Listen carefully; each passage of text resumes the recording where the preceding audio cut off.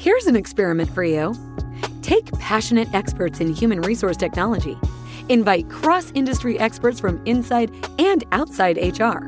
Mix in what's happening in people analytics today. Give them the technology to connect. Hit record. Pour their discussions into a beaker. Mix thoroughly. And voila, you get the HR Data Labs podcast, where we explore the impact of data and analytics to your business. We may get passionate and even irreverent, but count on each episode challenging and enhancing your understanding of the way people data can be used to solve real-world problems. Now, here's your host, David Turetsky. Hello and welcome to the HR Data Labs podcast. I'm your host, David Turetsky. We're here at the HR Tech 2023 conference, and I'm here with my good friend, Tim Sackett.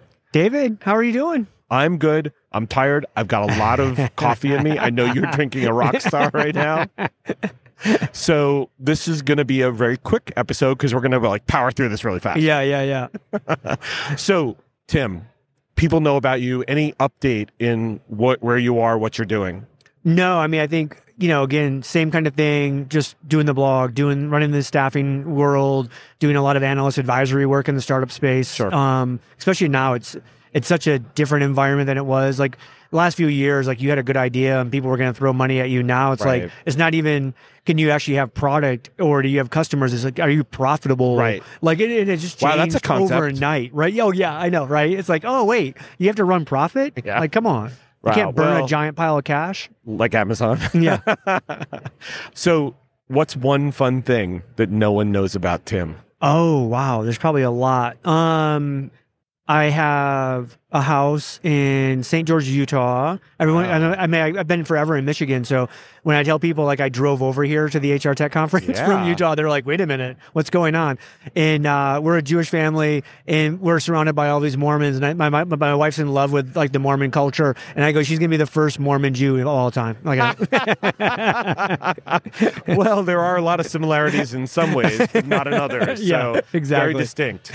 Well, that's interesting news. Didn't know that. So let's go and transition to our topic of the day. Yeah. So what we're going to do is, last year what we did was we said what happened in 2022 and what was new for 2023 and kind of put our prognostication on. But what we're going to talk about today is changes in 2023 and then what we might see in 24 and 25. Yeah. And it's because it's not hard. We're only a few months away from 24. Yeah. But kind of putting it on a little bit longer term and saying what might happen beyond that.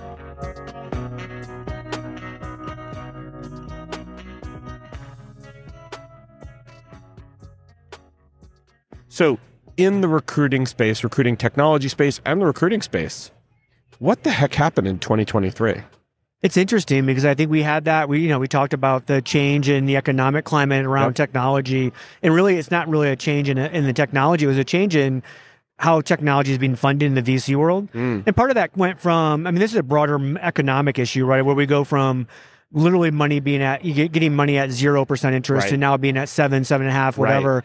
And so now companies are like, well, wait a minute, we're not just going to give you money hoping for a whatever, because we can just sit on money and we're getting it 7.5, 8%, whatever. Right. So it's it just totally changed. And so you see these massive kind of layoffs in a certain segment of our economy. Right. And the media pulls that oh my gosh, the economy must be awful. And then at the same time, you're like, well, but the unemployment number is not changing. Our employment numbers are through the roof. The amount of job openings really hasn't changed a whole lot. Why? What's going on? You're like, well, companies have to be profitable. You can't have 8,000 employees and be losing $100 million a year. No one's going to fund that anymore, right? So from a recruiting perspective, a lot of this hasn't changed because we still have this weird baby boomer demographic thing where people keep thinking the baby boomers are already dead and gone. Right. The reality is this year, next year, 25, 26 are the 3-4 largest cohorts of baby boomers leaving the workforce. That's right. And you're talking 3 to 4 million, if not 5 million people a year in some of these years. And you're like, we're not replacing that. That's right. And so the number of jobs and the unemployment thing is going to sustain for a long time because we just don't have enough humans. Now, now we have obviously AI coming, and so you're like, Right. okay, that maybe that automation will help, right? But a lot of those people who are retiring are skilled workers. I mean, there's a lot of people, and if you look or tried to get your plumbing fixed lately. Oh yeah. So first of all, the plumbers are old. Oh older, yeah. And the ability to wait for a plumber has now become a new skill that we have to acquire. Because if you can find a good plumber, you have to wait. And so to me, it's one of those things. I'm not just pulling plumbers out because I've had that issue, Yeah. but because skilled labor is going through a major change right now. Yeah. I mean, I do think on the high school side, we've finally gotten to this, and part of this is this whole skills economy thing that we've been, I'm not a real big fan of it, but the one positive thing is we no longer, with our high school graduates, we finally saw the tipping point where it's not that you have to go to college anymore, because I think these kids understand. Now, it might not be what you and I think of skilled trades, of what they can make money, but they can, at least they're thinking, hey, I don't have to go to college. I can go and get skills and actually make really good money, really good living without that. So I'm hoping we'll start to see a little bit of transition, more younger people coming into those. I mean, we desperately need it. Yes. And we suck at immigration, so we better do something, you know. Well, we've been complaining about immigration, and at the same time, we've been complaining about not being able to find people to do the jobs that we would have filled in the past through immigration. I know it's weird. I don't, you know, in the broader tech, like recruiting space, like, and we take a look at, you know, why we're here at HR Tech, like, it's weird because I don't know if you've seen this, but to me, this year and last year feel very similar.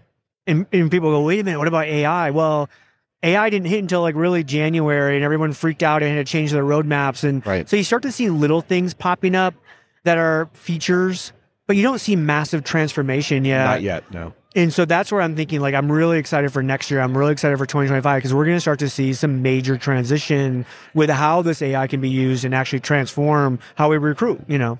But even in the terms of things like building AI into our technologies, we're still not trained well enough to know exactly what it can do. Yeah. And one of the funny things, or actually this is probably tragic, not funny, is we're actually building legislation based on hearsay and rumor. Oh, yeah. In the federal level, based on just complete conjecture, not being informed at all. Yeah. And that's going to hurt us, isn't it?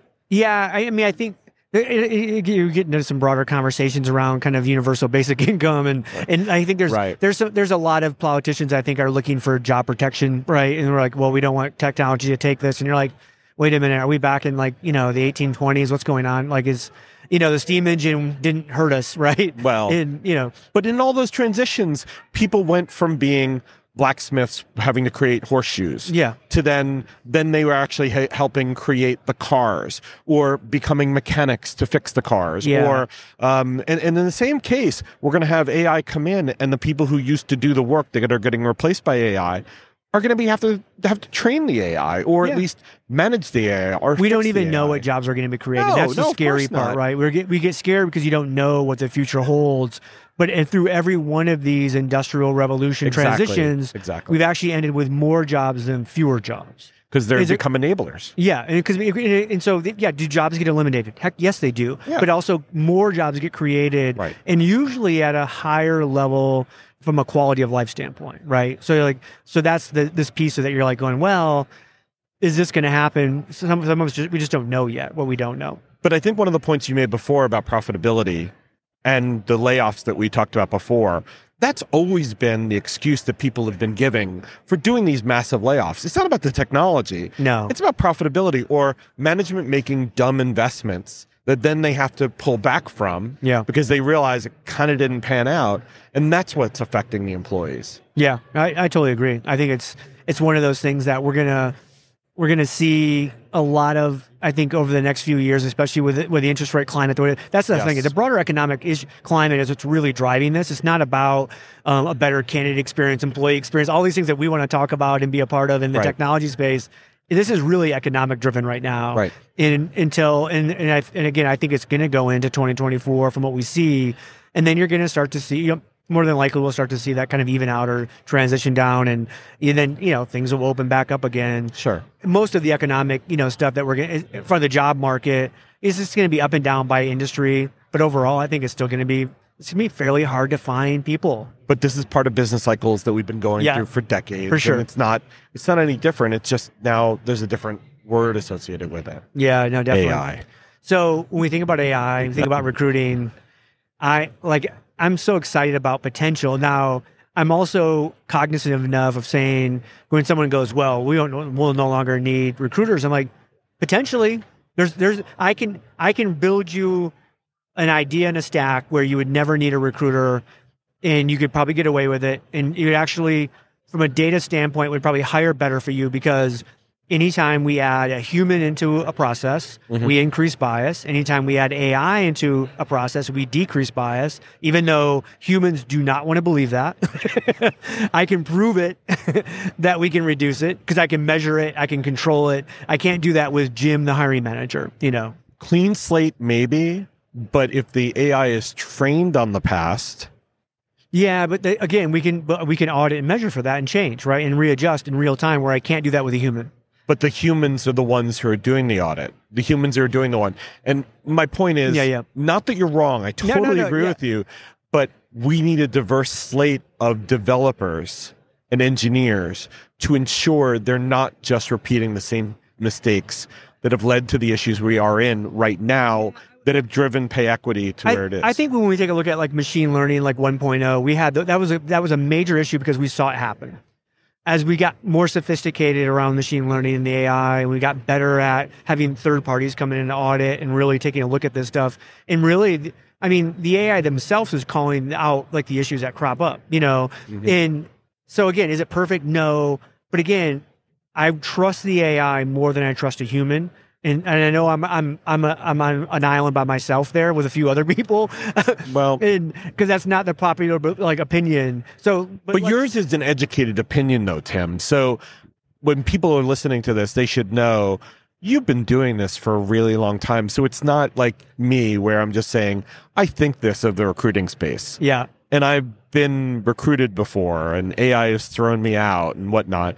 You're the one who people turn to understand this issue. That's the reason why they should be listening to you, though. No, I appreciate that. I do think when I think the future of recruitment, and we think let's say it's 2025, where could we be, or where will that top 10% of like talent acquisition shops become? Because I think the future of recruiting is allowing and enabling recruiters to actually go out and find the best talent in the marketplace. Not say they only hire the best talent, but actually know who are the best talent. And I'm going to build a relationship and have time to build a relationship so that when, let's say, David, you're the best developer in my marketplace of Detroit, Michigan, I might not have an opening now, but 6 months later I am, and I've had 6 months to build this relationship that I can then go to you and say, hey, we're ready for you. And you're like, yeah, I can't wait. I want to come, right? But I know you're actually good, better talent than what we have. Like what you hear so far? Make sure you never miss a show by clicking subscribe. This podcast is made possible by Salary.com. Now, back to the show. And so are you saying that in that case, AI becomes the enabler to enable that recruiter to not only understand that David exists, but to foster the relationship? Yes. Okay. Yeah. And actually have a real human connection, right? Okay. Like we have to think about what makes us uniquely human over the AI. I don't want to go, oh my gosh, what's the AI going to take away? What is the AI going to enable me to do because of the unique human traits that I have? Right. So for me, the future of recruitment almost goes back into like the 1970s of, hey, you're going to actually build relationships with people, and they're going to come to trust you with their career, and you're going to know, right, through all of these, ways, through technology, through talking with other people, that, hey, this person actually is noticeably better talent, and we want to make sure we go after that person. Because right now we don't. It's pretty much everybody in the industry still does the same thing. They post a job. Right. People at that time of the job is open will apply. And you hire the best person of those who applied.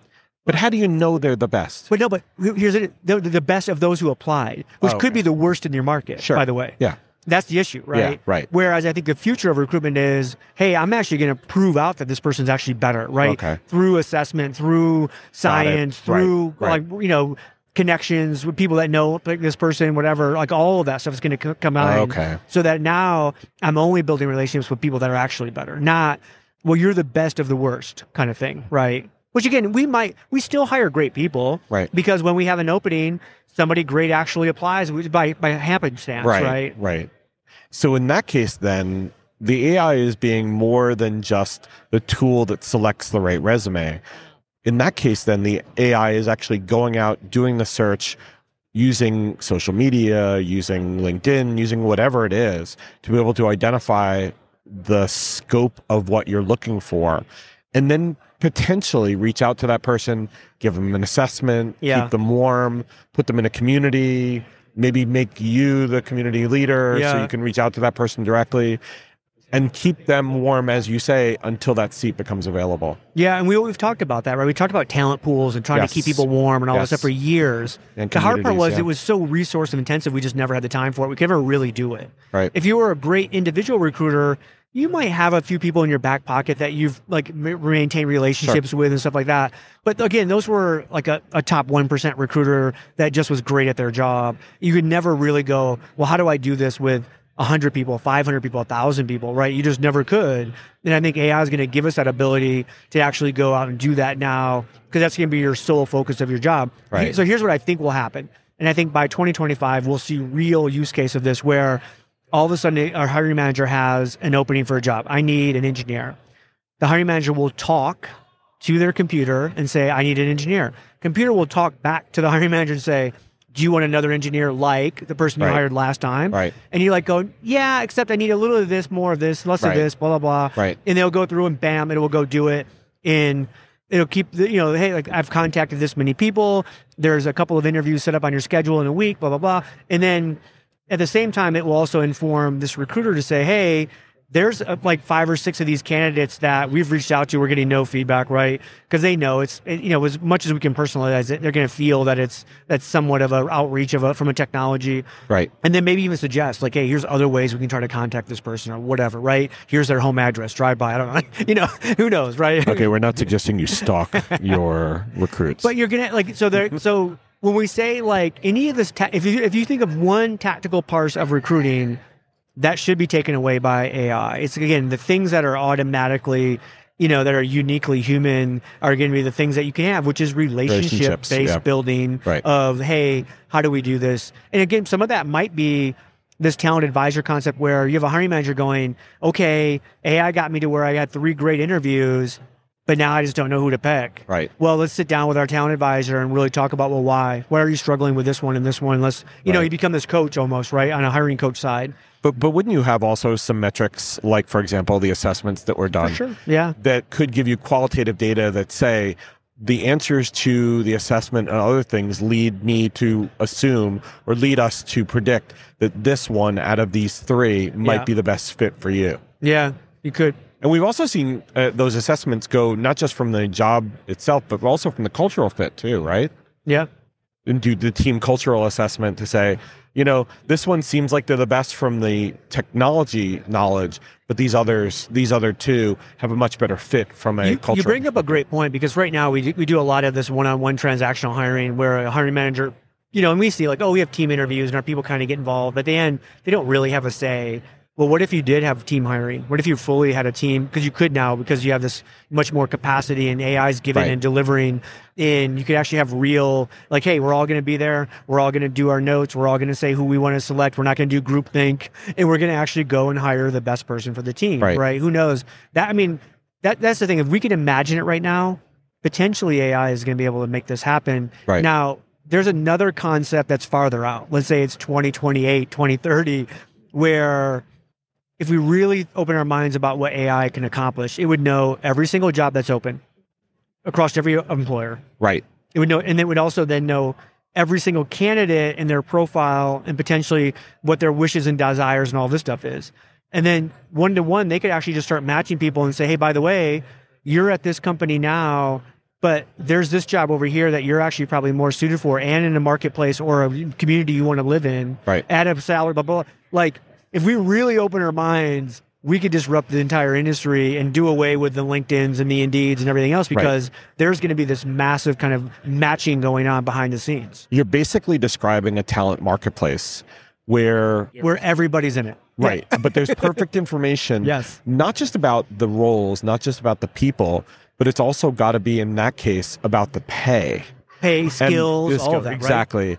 And then the matching of the need versus the capabilities that exist on the supply would then enable, as we've seen in commodity markets, for people to then say, oh, well, I've got tangential skills. I could try and go into that pool as well. And then be able to really push talent around, not just based on, hey, I have a friend named Bob. Bob needs a job. He does this, which is not a talent marketplace.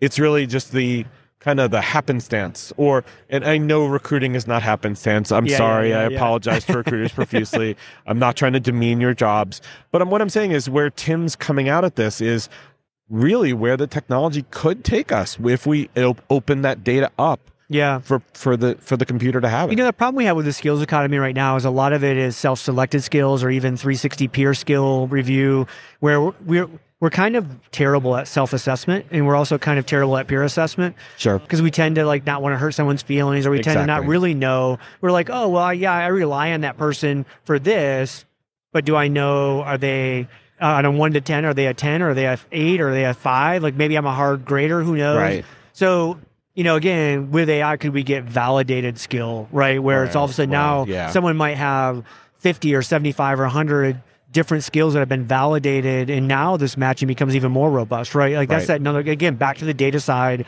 of where this could be. Again, it's all kind of panacea and on the horizon, but our minds are open to wow, we could really change some stuff. And 2025 could be the time. For some of it, yeah. For some of it. Hey, are you listening to this and thinking to yourself, man, I wish I could talk to David about this?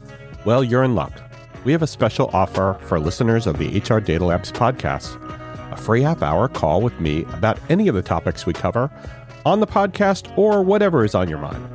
Go to salary.com/HRDL consulting to schedule your free 30-minute call today. The problem is also then you add in the complications. You add in security and data privacy and California enacting rules that say a person who wants to can get their data eliminated, or the whole GDPR. Oh, yeah. Don't forget GDPR. So, there's all of that. And then there's pay transparency, which brings the other side in, and how much is the company paying from a pay range perspective. For sure. Oh, yeah. And having that listed on an opening as well. So there's so much stuff that could push 2025 in this, let's call it talent market utopia. Yeah. But there are so many steps to get there. Yeah. Is it 2025 or is that 2030 or beyond? So my analogy is the frog in the boiling pot, right?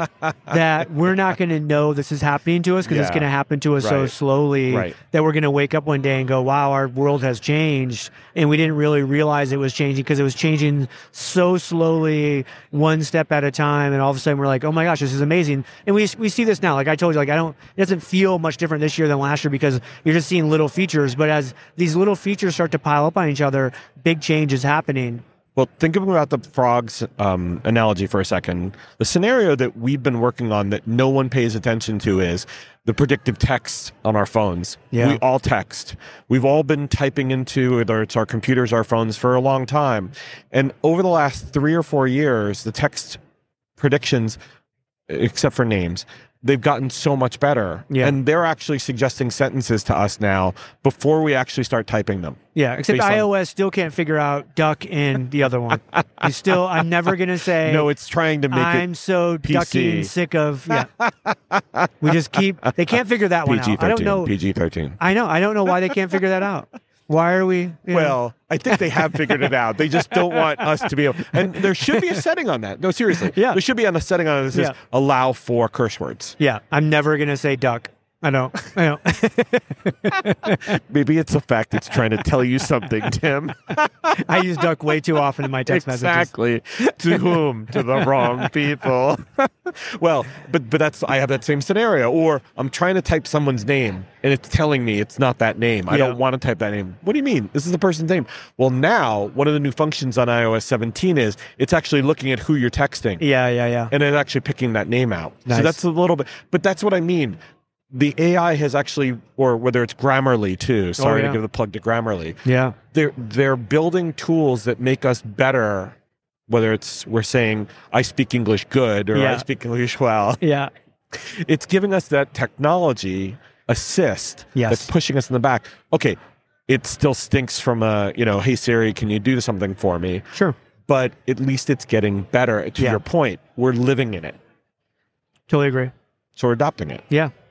We're currently slowly but surely boiling in the pot. We are. And a lot of people are very fearful of it. And this is the reason why the AI stuff is getting into the regulatory area. They're worried that all these companies know so much about us. And as you see on a daily basis, there's a new data breach. There was a data breach from 23andMe just recently for us/Ashkenazi Jews. And there's so many things that happen in this world where we're just sharing so much that, at some point we're just going to say, duck it. We're just going to give it all out. And, whatever happens, happens. Totally. But in other cases, people are like, I don't want that. I want to be completely off the radar. Yeah. And that's going to be the kind of one of the areas that if you can't have perfect information that trains the AI because people won't give their data, then what happens? We have it's a unique thing because we haven't heard a lot about blockchain recently, right? And really, part of that is because it's data privacy. If you get fired from a company and that's part of your blockchain quote unquote resume, right?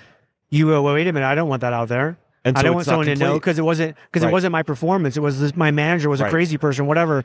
But I think what you'll see is like that either you will be able to, again, we just know that if somebody wants to kind of eliminate that, they're going to have ways to do it from a data privacy standpoint. It's the one thing that none of us really know.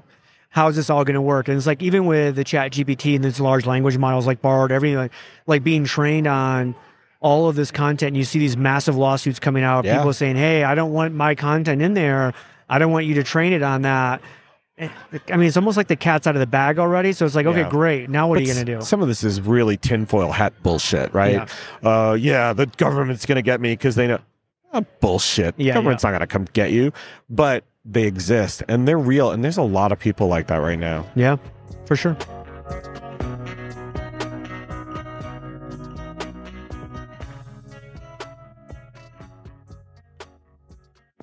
Anything else for 2025 that you want to throw out there? No, I think we've scared everybody purposely enough. All right, cool. Well, in 2025, we're going to come back to this and see if Tim was accurate or not, or. Well, my robot will be here to answer those questions, but yeah. The effigy of Tim will be here at the HR Tech Show. Tim, it was always a pleasure. Thank you so much. Yeah. My pleasure, and hopefully we'll see you soon. All right. All right, take care. Thank you, and stay safe. That was the HR Data Labs podcast. If you liked the episode, please subscribe. And if you know anyone that might like to hear it, please send it their way. Thank you for joining us this week, and stay tuned for our next episode. Stay safe.